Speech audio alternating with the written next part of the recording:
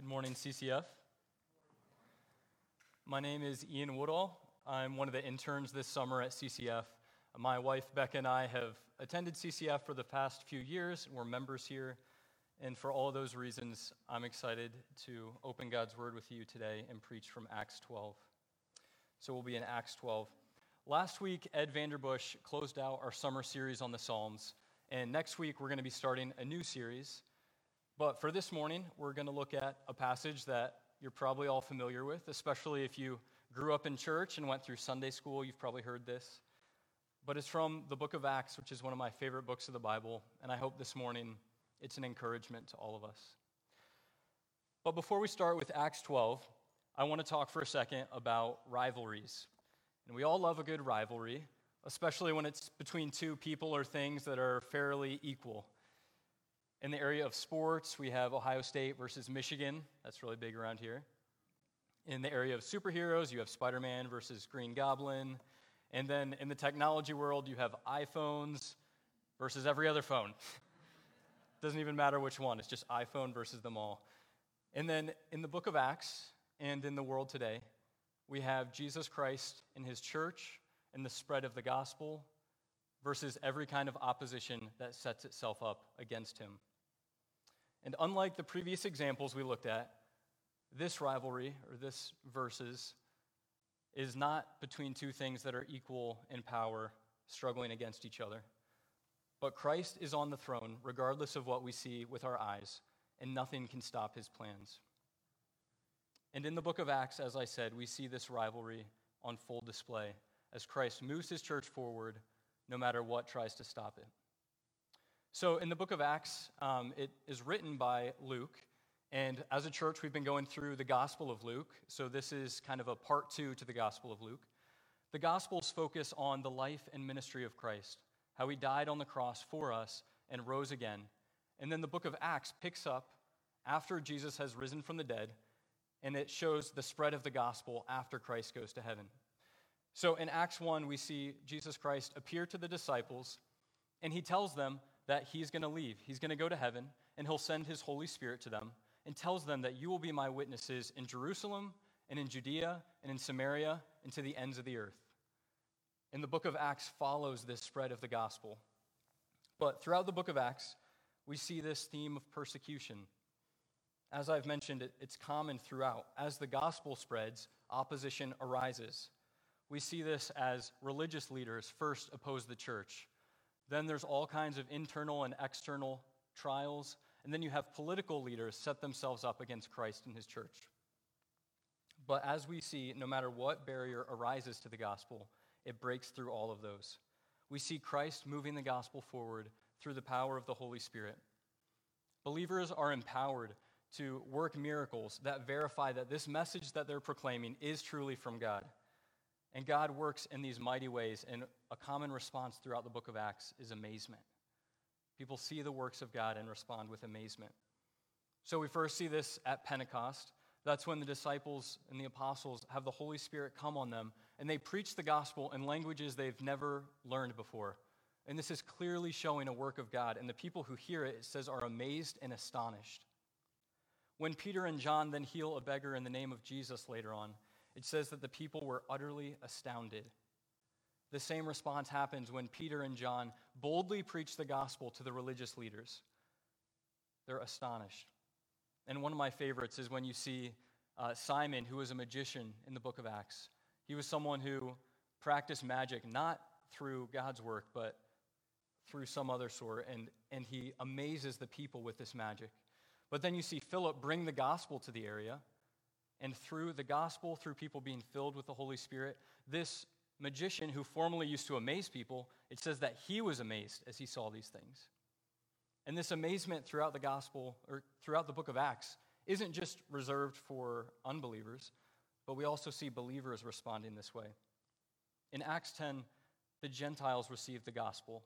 The gospel goes past Jerusalem and now is reaching people who were not a part of the Jewish nation. And these people hear the gospel, and they believe, and the Holy Spirit fills them. And these Jewish believers see this happen, and they respond with amazement. So throughout Acts, we have persecution, and we have amazement at the work of God as the gospel spreads from Jerusalem to the ends of the earth. More people put their faith in Jesus Christ, and Luke shows us that over and over again. As the gospel spreads, people respond. We see that thousands put their faith in Christ and become a part of Christ's church. And we read these summary statements after most of these events, how the gospel spreads. Or it says the word of the Lord increased and multiplied, as it talks about the gospel spreading. So with all of that said, please look with me at Acts 12. Our title for today's sermon is A Tale of Two Kings. And one of the interns this week gave me a hard time because recently we've been on this Tale of Two Cities kick. It's just a title that seems to work well with any sermon, with any section of Scripture. But I think you'll see that it's fitting here as well. We again see opposition to Christ in his church. So in Acts 12, if you're taking notes this morning, we're going to be looking at persecution from the king, that's point one, deliverance from the Lord, and the king on his throne. So persecution from the king, deliverance from the Lord, and the king on his throne. So first, let's look at persecution from the king. Please read with me from Acts 12, 1 through 5. It says, about that time, Herod the king laid violent hands on some who belonged to the church. He killed James, the brother of John, with a sword. And when he saw that it pleased the Jews, he proceeded to arrest Peter also. This was during the days of unleavened bread. And when he had seized him, he put him in prison, delivering him over to 4 squads of soldiers to guard him, intending after the Passover to bring him out to the people. So Peter was kept in prison, but earnest prayer was made to God by the church. Earnest prayer was made for him to God by the church. So in these verses, we see the setting and the background for what is going to follow. We see this king who persecuted the church and set himself up against Christ, and his name is King Herod. And now, even if you're not used to studying the Bible, the name Herod probably rings a bell. There's a few different Herods throughout the New Testament. The one we have here is Herod Agrippa I. You're probably familiar with his grandfather, Herod the Great. He was the Herod who slaughtered the children and babies to try to kill Jesus at the start of Matthew. Then for our Herod here, his uncle was Herod Antipas. He's the one who beheaded John the Baptist. It's a great family, right? And it's from this family of rulers who are opposed to the Lord that we see our king Herod Agrippa here. And from these few verses alone, we can see that this is a king who's opposed to the church, and that much of his opposition, the reason for it, stems from his desire to please people. We read that he did these things to please the Jews. He wanted glory and praise. We read that he killed James, the brother of John. This James was one of the apostles. He was one of the original 12 disciples who walked with Jesus. He was one of the leaders of the early church. And when this pleased the Jews for him to kill James, we see that he then arrested Peter also. A few chapters before this, we saw Saul, who you know as Paul, who was someone who also was opposed to the spread of the church. He tried to stop the spread of the gospel by arresting every Christian that he could. But here we have Herod, the king, who tries to stop the gospel by going after the leaders of the church. We read that Herod arrested Peter during the days of unleavened bread. Now, this is a Jewish holiday that begins with the Passover and then lasts 7 days. So out of respect for this holiday, there were no executions during this time. But Peter is arrested, and we see that the clock is ticking. They're waiting for the festival to end so that he can be brought out to the people. And I want to pause for just a moment. Here we see that we have a king who's opposed to Christ and his people. And throughout the book of Acts already, we've seen persecution to the church. At first, it starts as people being arrested and beaten.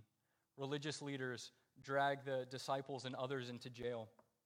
But the persecution intensifies. In Acts 7, we have the first martyr, Stephen. Stephen was someone who was a believer who was strong and who was a deacon in the church. And he's brought out and he's stoned by this mob of Jews. So we have his death. There's no fair trial. But here we have James, one of the 12 apostles who's murdered. This is one of the leaders of the church. And Peter we have arrested and on his way to sharing the same fate. So here the believers aren't just being made fun of anymore. They're not losing their religious liberties. They're being killed.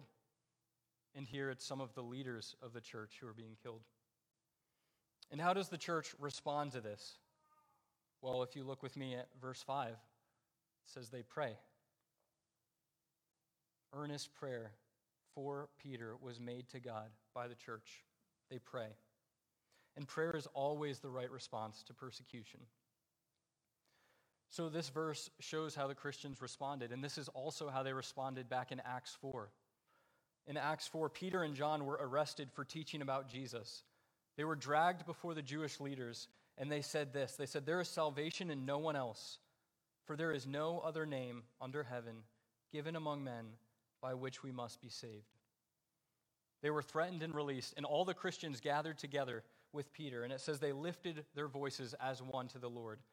And how did they address the Lord? How did they pray to him? Well, it says they said, "Sovereign Lord who made the heaven and earth." They acknowledge that the Lord is the creator. They show that he's in control. And they pray from from Psalm 2. They say, "Lord, the nations have always raged against the Lord and against his anointed." That was true back in the Psalms. That was true when the world persecuted and murdered Christ. And this is true today. They showed that what we're suffering is not new. The nations have always raged against the Lord and against his anointed. It's always been this way. But they also acknowledge that the events of Christ's death happened according to God's sovereign plan. They pray for boldness, and the Lord grants them this prayer. So we shouldn't be surprised when persecution comes. We see that from that passage of Acts. We see that from our chapter and throughout the rest of Scripture. We shouldn't be surprised. The nations have always raged against the Lord and against his anointed. We follow a Savior who didn't do anything wrong, but was murdered. He suffered. And our Savior commanded us to follow him. So we shouldn't be surprised when persecution comes. But like the church here, we know that God is in control. We know that nothing happens that catches him off guard. Nothing happens that's outside of his plan. He's sovereign, and he sees us, and he answers our prayers. So we pray. In church family, how will we respond when persecution comes? We don't experience it a lot right now, but how would we and how will we respond when persecution comes? How will we respond when we experience injustice because of our allegiance to Jesus? Will we run to Facebook to try to gather up the support and recognition, make a group, and push back on this? Or will our first response be to pray? And as I thought about this week, I think that one of the reasons that we don't pray, whether it's for persecution or other areas of life, is because we want to be in control. We want to do something. We want to contribute somehow. But we're helpless and we're needy. And persecution just makes that especially clear. But God is not limited. So a powerful king kept Peter in prison, but earnest prayer was made to God for him by the church. And this brings us to the next section of our passage, deliverance from the Lord. Read with me Acts 12, 6 through 11. God's word says this: "Now when Herod was about to bring him out, on that very night, Peter was sleeping between two soldiers, bound with two chains, and sentries before the door were guarding the prison. And behold, an angel of the Lord stood next to him, and a light shone in the cell. He struck Peter on the side and woke him, saying, 'Get up quickly.' And the chains fell off his hands. The angel said to him, 'Dress yourself and put on your sandals.' And he did so. And he said to him, 'Wrap your cloak around you and follow me.' And he went out and followed him. He did not know that what was being done by the angel was real, but thought he was seeing a vision. When they had passed the first and second guard, they came to the iron gate leading into the city. It opened for them of its own accord, and they went out and went along one street. And immediately the angel left him. When Peter came to himself, he said, 'Now I am sure that the Lord has sent an angel and rescued me from the hand of Herod and from all that the Jewish people were expecting.'" As I mentioned earlier, Peter was arrested during the days of unleavened bread. It seemed that Herod's intention was that after this time ended, he would execute Peter. If you look with me at verse 6, as we just read, it said, "Now when Herod was about to bring him out, on that very night, Peter was sleeping between two soldiers, bound with two chains, and sentries before the door were guarding the prison." So here we have Peter, as the clock has run out. This is the day before his trial. And what is he doing? He's sleeping. And I think that this reflects Peter's trust in the Lord. I'm a student right now, and when finals come around, it's pretty hard to get a good night's sleep right before those tests. I'm anxious. But here we have Peter sleeping soundly right before his trial. And I want to pause here for a moment and say that this is not Peter's miraculous escape. If you're using an NIV this morning, that's, I believe, the heading of it. And I know what they're getting at by saying that, but escape seems to imply that you contribute in some way. But that's not what's happening here. Peter isn't escaping. He's being delivered. He's being rescued. The Lord is delivering Peter. And when I was growing up, my parents would drive us home after church and would look at us and say, "What did you learn in Sunday school today?" And if today, for whatever reason, the tables turn and parents, your kids turn to you and say, "What did you learn about in big church today?" Don't tell them you learned about Peter's miraculous escape. This is all about the Lord delivering Peter. The risen Lord Jesus is delivering a sleepy Peter. Look at the text with me to Peter's lack of contribution to this whole rescue. In verse 7, it says that the angel of the Lord is right next to him and that his cell fills with light, and yet he continues to sleep. The angel has to strike him in the side to wake him up. The chains just fall off his hands. He doesn't pick the lock. The angel has to tell him to dress himself and to put on his shoes. The angel tells him to wrap himself in a cloak and follow. And he's told to do something and then does it. He's an obedient follower in this whole situation. And a lot of the commands here, they almost feel unnecessary, right? You would think if you're being rescued, you would jump up, throw your clothes on, or maybe you wouldn't even worry about that, and you would just bolt past the angel to get out of the jail. But that's not what we see here. And the reason for it is in verse 9. Peter doesn't even know that what's happening is real. He thinks he's seeing a vision right now. He's kind of sleepwalking. Peter doesn't grab his clothes and run. He's half asleep. And then when the angel leaves him, it's then that Peter comes to his senses and says, "Now I'm sure that the Lord has sent his angel to rescue me from the hand of Herod and from all that the Jewish people were expecting."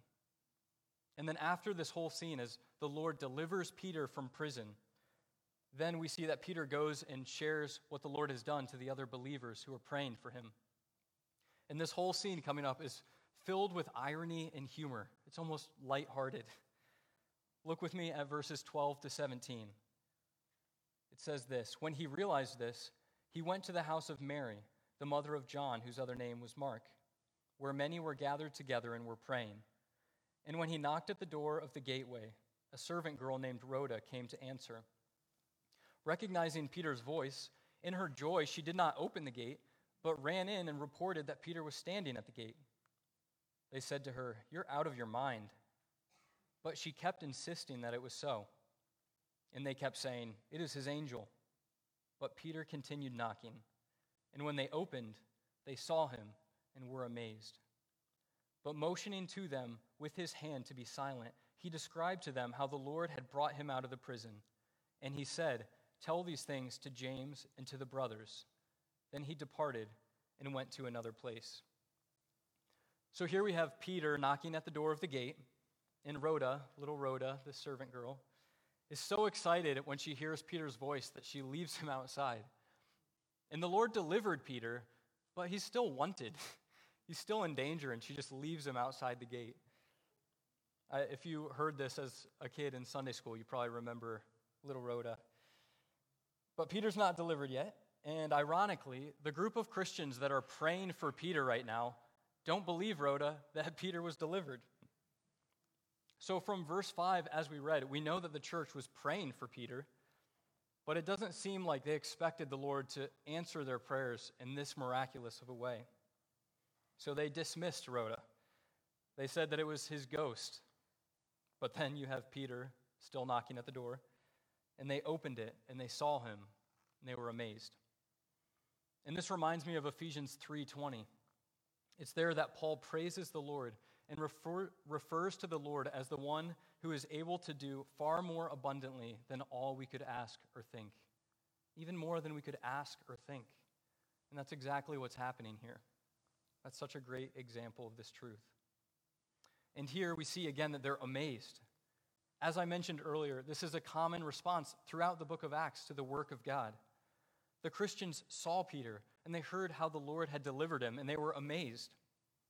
And for us, as we read Acts, as we read how the Lord delivered Peter here, and as we see how the Lord works today to rescue sinners and change their lives through the gospel, we see the gospel move forward in ordinary and miraculous ways, and our response to all of those things should be amazement as well. So Peter encourages the Christians here with what the Lord has done. But before he leaves, he tells them to share this news with James and the brothers. Now, the James that we see here isn't talking about the James who was killed at the start of this passage. This is James, the brother of Jesus.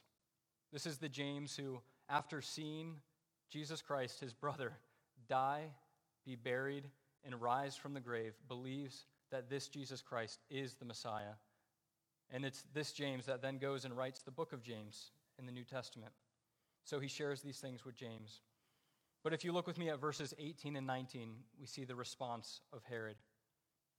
It says this, "Now when day came, there was no little disturbance among the soldiers over what had become of Peter. And after Herod searched for him and did not find him, he examined the sentries and ordered that they should be put to death. Then he went down from Judea to Caesarea and spent time there." Here we read Herod's response. And after a failed search, he executes the guards. And from this, I think we again see what Herod's intentions were for Peter. Many commentators noted that Herod was likely following a common Roman practice of the day, where if you're a guard and you accidentally lose sight of your prisoner, whatever punishment was going to the prisoner, you then receive. And if that's the case, then here we again see what Herod's intention was for Peter. And after reading all of these things, isn't this an encouragement to us? Even if it's something you heard when you were younger, if you're hearing it for the first time, isn't this an encouragement? We have Herod, a prideful king, set himself up against the gospel, and yet he can't keep Peter in prison. The Lord delivers Peter. The Lord works through all of this. The Lord's hand is throughout this whole story so far. Herod couldn't stop God. And while we're on that, Peter and the other Christians here, they're not portrayed negatively, but they certainly aren't the heroes of the story. This is all about God getting the glory and working through this. We have a prideful king. We have Peter who's asleep, and he's being delivered, and yet he's still tired and sleepwalking. We have Rhoda who leaves Peter at the gate. We have the Christians who are praying, yet are shocked when the Lord delivers Peter. And through all of this, God gets the glory. Now, for the longest time, I thought that verse 19 here was the end of this section. When I was growing up in Sunday school, that's certainly where the flannograph ended. I remember little Rhoda, all of those things. Then we cut it off at verse 19. And that makes sense in some ways because Peter's section kind of ends here. But I think James wants us to read all of chapter 12 as a whole. And I say that because if you look with me at the end of Acts 11, you can even just look at the last verse. In Acts 11, the last verse, we see that Barnabas and Saul are the focus. They're sent on this mission where they're going to bring relief to churches who are struggling from a famine. So the chapter before is then focusing on Paul and Barnabas. And then if you look with me at the end of Acts 12, in the last verse and in the chapter that follows, we see again the focus be on Barnabas and Saul. They returned from their mission. They brought relief to the church. And for the rest of the book of Acts, Luke focuses on Paul and his ministry of bringing the gospel to the ends of the earth and to the Gentiles. So I think those are our bookends, and I think we should read everything in the middle here as being connected. And I also say that because of how our chapter started. It starts with a prideful king who wants praise and glory and sets himself up against Christ and his church. And with those things said, Please read with me now Acts 12, 20 through 24. It says, "Now Herod was angry with the people of Tyre and Sidon, and they came to him with one accord. And having persuaded Blastus, the king's chamberlain, they asked for peace, because their country depended on the king's country for food. And on an appointed day, Herod put on his royal clothes. He took his seat upon the throne, and he delivered an oration to them. And the people watching were shouting, 'The voice of a God and not a man.' Immediately, an angel of the Lord struck him down, because he did not give God the glory. And he was eaten by worms and breathed his last. But the word of God increased and multiplied." So I've had this Bible of mine for a long time, and I have this little surprised face that I drew in one time when I was younger next to this. And I remember reading this and thinking, that's crazy, but I didn't really know how it fit in with the rest of the chapter, but crazy. But here I want to argue this isn't just a story that Luke decided to throw in randomly into the book of Acts, but it's here for a reason. And that brings us to this last point, the king on his throne. So if you're taking notes, this is the king on his throne. So from what we see here, we have King Herod. So you may think that the king on his throne refers to Herod, but he is indeed a king, and he sits on a throne, but he isn't the king. And in this section, we see that that king is the risen Lord Jesus, and he is the one who reigns. In these verses, we see judgment on Herod. We also see the real king, and we see the spread of the gospel. So this story isn't random here. It's not disconnected or thrown in randomly. But Acts 12 began with Herod's persecution, and then it focused on Peter, and now we come back to this prideful king. From verses 20 to 24, we just see the story of how there came a day when there was a group of people who depended on Herod for food. They desired peace because they needed that food. But the King Herod, who we saw at the start of our passage, who cared about the praise of other people, who set himself up against the church, here we see that same king put on his royal robes. He sits on his throne, and he gives a speech. The people praise him as a god, and then the angel of the Lord strikes him because of his pride, because he didn't give glory to God. Now, the historian Josephus, who was not a believer, records this event, and it lines up with the biblical account that we see. He records in more detail Herod's extravagant clothing on this day. He records his speech and the response of the people, and records his death. And I bring this up because Josephus' account is evidence for the reliability of Scripture. It should strengthen our confidence in God's word. But the reason I'm not reading that quote from Josephus is because we have everything that we need in God's word.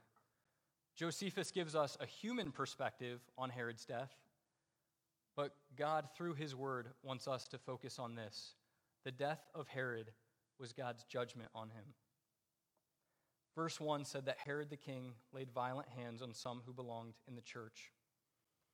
Herod was setting himself against the church, and that's similar to a few chapters before in Acts 9, where we have Saul persecute the church.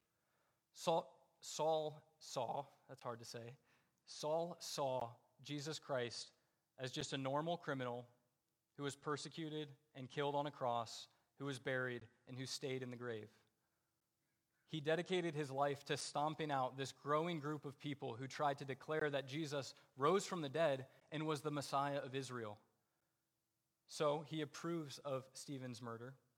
And then Saul, in Acts 9, is on his way to persecute the church in Damascus. And it's on the way there that the risen Lord Jesus knocks him off his horse with a light and says, "Saul, Saul, why are you persecuting me?" Saul says, "Who are you, Lord?" And he says, "I am Jesus, the one who you're persecuting." So from that, we see that Christians are a part of the body of Christ. You know this is true. To persecute the church is to persecute Christ. King Herod, through persecuting the church, set himself against Jesus, and we see how that ended for him. Herod joined the long line of people throughout Scripture who set themselves up against God. He joins the ranks with Pharaoh, Jezebel, Sennacherib, Nebuchadnezzar, and his grandfather, Herod the Great. In this passage, we see Herod was judged for persecuting the church. And as we saw in verse 23, Herod was also struck down because of his pride. We read that Herod didn't verbally claim to be God, but he received the praise from other people. Throughout the scriptures, we see that praise only goes to God, and people are supposed to redirect people to God. Here, Herod isn't even saying he's God. He's just being quiet and not redirecting people.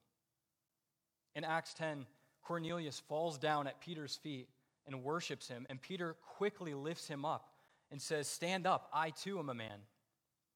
In Acts 14, Paul and Barnabas heal a lame man, and the people of the city see it and are amazed, and they say the gods have come down to us in the likeness of men. And what does Paul and Barnabas do? Well, they rush into the crowd, tearing their clothes and saying, "No, we are men like you. Worship God. Turn to the living God." And they preach the gospel. In Revelation, we see this angel give the Apostle John a vision of the future, of the hope of God's people. And at the end of Revelation, and a few times throughout, John just falls down at the angel's feet to worship him. And the angel says, "No, you must not do that."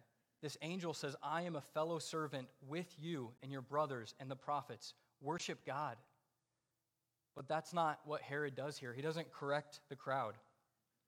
And everything we know about Herod from the start of this chapter and from how he dresses himself and stands before the people, it all shows that this is exactly the praise that Herod wanted to hear.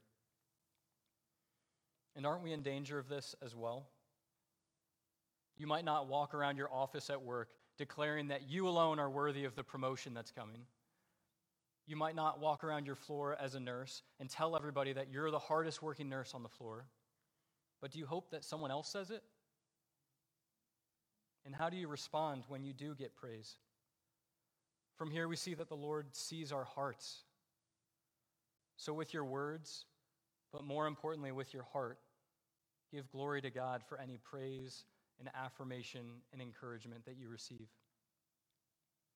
So we have Herod persecuting the church, which posed a threat to the spread of the gospel. He was proud and received the praise that only belongs to God. And earlier we saw an angel strike Peter to wake him up and rescue him. But here we have an angel strike Herod to kill him. So who's the real king on the throne? The risen Lord Jesus. From the book of Acts alone, it's declared that Jesus Christ is the author of life, who was killed and buried, but God raised from the dead. We see that God the Father raised him and made him both Lord and Christ. And later on, Peter says the same thing, saying that God exalted him as leader and Savior. Jesus is reigning. He loved us and died for us and told us to make disciples of all nations, to bring the gospel to the ends of the earth. He told us that he would give us his Holy Spirit, and he has. And he told us that he would return, and he will return. As we see in Revelations, Jesus is the King of kings and the Lord of lords, and he is the King of the rulers of the earth. So be encouraged by this morning. Jesus is still on the throne. And in this section, we see at the end that the gospel spreads. Herod may have opposed the church, but what do we read in verse 24? It says the word of God increased and multiplied. As I mentioned at the beginning, throughout the book of Acts, we see the gospel spread regardless of persecution. Jesus said, "You will be my witnesses in Jerusalem, in Judea, and Samaria, to the ends of the earth." And we see this happen even with persecution. The news of Jesus is not stopped by the religious leaders. It's not stopped by the internal sin of Ananias and Sapphira. It's not stopped by the mob that murdered Stephen in Acts 7, or by Saul, who was a terrorist trying to arrest every person he could. And here it's not stopped by a prideful king who sets himself against the church. The gospel is not stopped by persecution. In fact, it's oftentimes through persecution that the Lord brings the gospel to new areas. So throughout the early church and around the world today, persecution results in the spread of the gospel. So as we pray for revival in our country, do we realize that one of the ways God might answer that prayer is through persecution. The word of the Lord increased and multiplied. From this, we also see that the church is not built on any one man. It's built on Christ. James is killed. And Peter, even though the Lord delivers him, he then leaves Jerusalem and leaves the believers there. One commentator said this.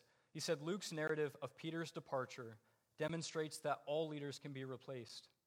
The itinerant missionary ministry does not depend on one person, nor on a particular group of leaders.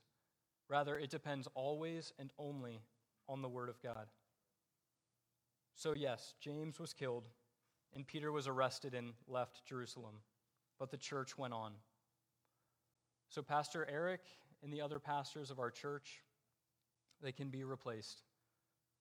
Our religious liberties can be lost, but the gospel will continue to spread, and the Lord will raise up leaders for his church. So we saw a king who opposed the Lord and was judged for it. We saw the Lord deliver Peter. But what's our application from all of this? How should this change the way that we live, even this week? Well, for starters, if you're not a believer this morning, then your application from this passage is to believe that Jesus Christ is the risen Savior and the reigning Lord. You've sinned against the God who created you, and Jesus offers you forgiveness.